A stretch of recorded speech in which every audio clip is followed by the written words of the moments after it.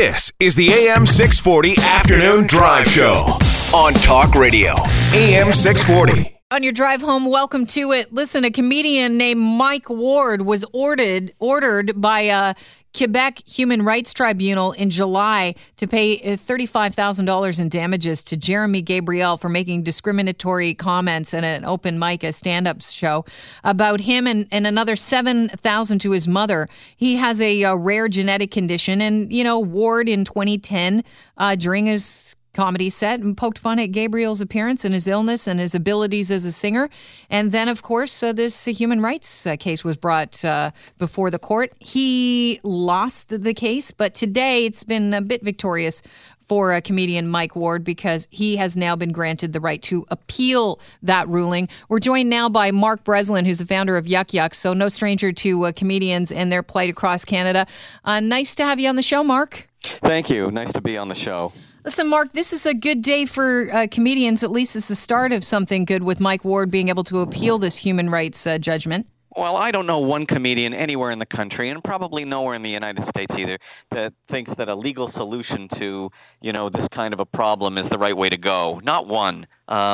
We're pretty much free speech absolutists, and if we do something that's untasteful or distasteful, I think the proper reaction is that anybody who's offended by it should stop going to that person's concerts and vote with their pocketbook. Sure. But in no way should this be ever a legal issue. So it's my belief that Mike Ward's going to win the case. Yeah, fingers crossed for him. But the Montreal Gazette said the thought of human rights body policing the parameters of acceptable comedy should make anyone who appreciates the craft, let alone those who practice it, shudder.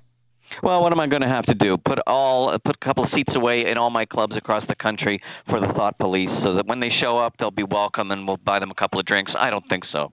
You've been working in comedy for 40 years. Comedy at times, it is offensive, depending on who's listening. Most of the time, if you're offended by it, you groan and you move on. Most people don't bring up a case against the comedian, but we're living in a different kind of age now. In fact, I remember I saw this article you did for believe it was the Toronto Star back in April. I wanted to talk to you then. You said that stand-up comedy has gotten really, really soft. What do you mean by that? Well, that's a bit out of context, but what I really mean is if you watch a lot of comics now, young comics, millennial comics, it's not like when I was starting out and it was very clear who the enemy was. The enemy were people who were small-minded and didn't like certain kinds of language, didn't like certain kinds of ideas, and were on a certain side of the world, and it was very clear it was us versus them. I feel sorry for the millennials now because it's less clear about who the bad guys are. And so as a result, the comedy has gotten kind of soft. There are fewer targets, looser targets. Trump has helped a bit in terms of the comedy community because, he's just a gift. Right. A gift. But when his cycle passes, I really wonder who the enemy will be. And comedy needs enemies. You talk about millennials and that they don't have any enemy. When you're watching a stand-up gig, even people like, it has changed recently, but even people like Seinfeld and I think Louis C.K., people, they don't want to play comedy clubs anymore to work out their material because it could end up out of context on YouTube. We're dealing with a different type of audience. Is that the problem with comedy now? Are we finding that comedians are hyper-focused on the audience as opposed to their art? Well, that's a good question. At Yuck Yucks, we have a policy of you can't tape the comics. If we find you taping the comics, putting something on video on your phone, we take your phone away, we shut your phone off, we stop you from doing that. But not all clubs will do that. Not all clubs will go to that extent. We will, because we think that the clubs are like gyms. And you know what? You can't really judge a half-finished product. That's not really fair. Right. And if you're going to, comedy is delicate. You change a word, you change a phrase, and you change the whole meaning of the joke.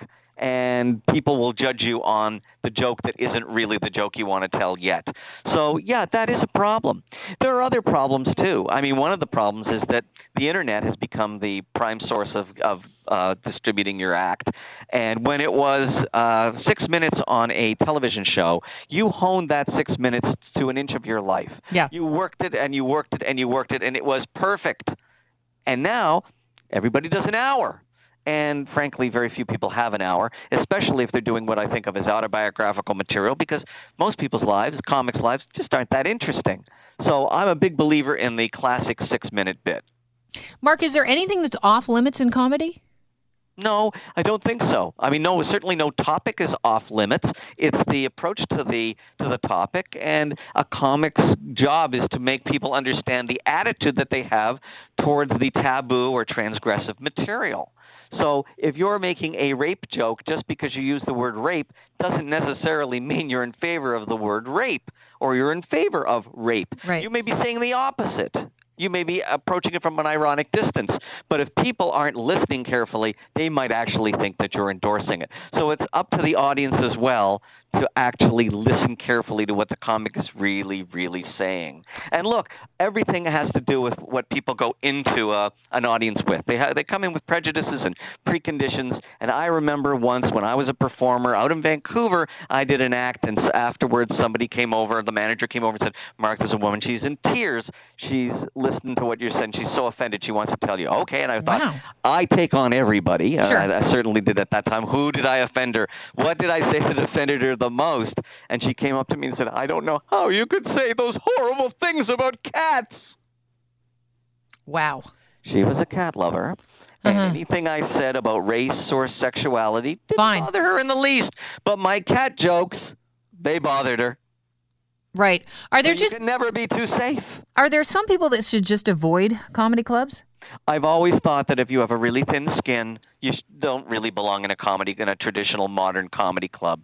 You might belong in comedy that's being done in a church, but you just don't belong in a comedy club if that's the case. And in the beginning, when I first started in the 70s, we used to lose at least a third of our audience would walk out in complete disgust. Usually at me, I might add. And but don't comics love that as well when you're walking out? Not really. No. But doesn't it say something about your material that it's hitting some sort of? What we want to do is we want to take you right to the edge of the abyss, but we do not want you to leap in with us. Right. You want to go right to the edge. The job is not to offend people. The job is to get you to laugh at things that you would not generally laugh at otherwise. So what do you say to the pros like Seinfeld? I mean, I've seen Seinfeld a couple of times. He's absolutely hilarious. You don't stop laughing. And people like Seinfeld and Chris Rock, I think he might have been one of the people that said, we're not playing campuses anymore because these millennials don't have a sense of humor. What would you say to that? They may be right. They may be absolutely right. I mean, Yuck Yucks books a lot of comics on campuses, but there are certain rules that the comics have to follow, and certain things that they can and can't talk about. So it's not a great time in terms of that. I'm just proud to say that at least Yuck Yucks is one place that is an absolute free speech zone. And since 1976, if some customer came up to me and said, "I don't like what you just said about the Catholic Church," I'd say, "Then get out." You're worried get about out. Move it, Father, get out. I would scream at them, "Get out," in the middle of the show. In fact, what I used to do is I used to have the audience chant with me, "Get out, get out." Then I would pull out my wallet, pull out a wad of money, and scream, "The Jew has your money," just to jab it in even further. Are you worried about the future of comedy? No, not at all. Okay. And I guess Mike Ward's ability to appeal today, this ruling, comforts you a little more. Comforts me a little more, but it's not like it costs money and it costs time to start having people litigate, and even if people are offended, it doesn't mean that they're going to litigate. I have been threatened with litigation at least 1,000 times, and no one ever has actually gone through with it, because it's not an easy thing to do. These people who are litigating against Mike Ward have an agenda. They have a lobby group. They're part of something else. But I did ask Mike Ward an important question when I saw him in the summer. And what was that? Mike, did these people, this family, ever come to you and call you and say, "Can we sit down and talk about this just person to person because you're hurting us?" And he said, no, they never did. So obviously, this could be a bit of a cash grab as well. And, I don't have that much respect for it. They claim that this is about the dignity of their son, and they settled for $42,000. And now we know the price of dignity in our world. It's the price of a used Lexus. Appreciate wrapping it up on such a good note there, Mark. Mark, a pleasure talking to you. You're welcome. You have yourself a great day. You too. Mark Breslin, founder of Yuck Yucks, talking about the future of comedy. Can comedy be funny in this PC age, I ask you? 416-870-6400, star 640 on your cell phone. I want to open that up to you. Are you finding that people are still laughing at humor these days, or just have we lost our sense of humor? Is it done? Is it finished? Mark seems to think that it's still around, and, this is a big win for Canadian Mike Ward, being able to appeal this human rights judgment.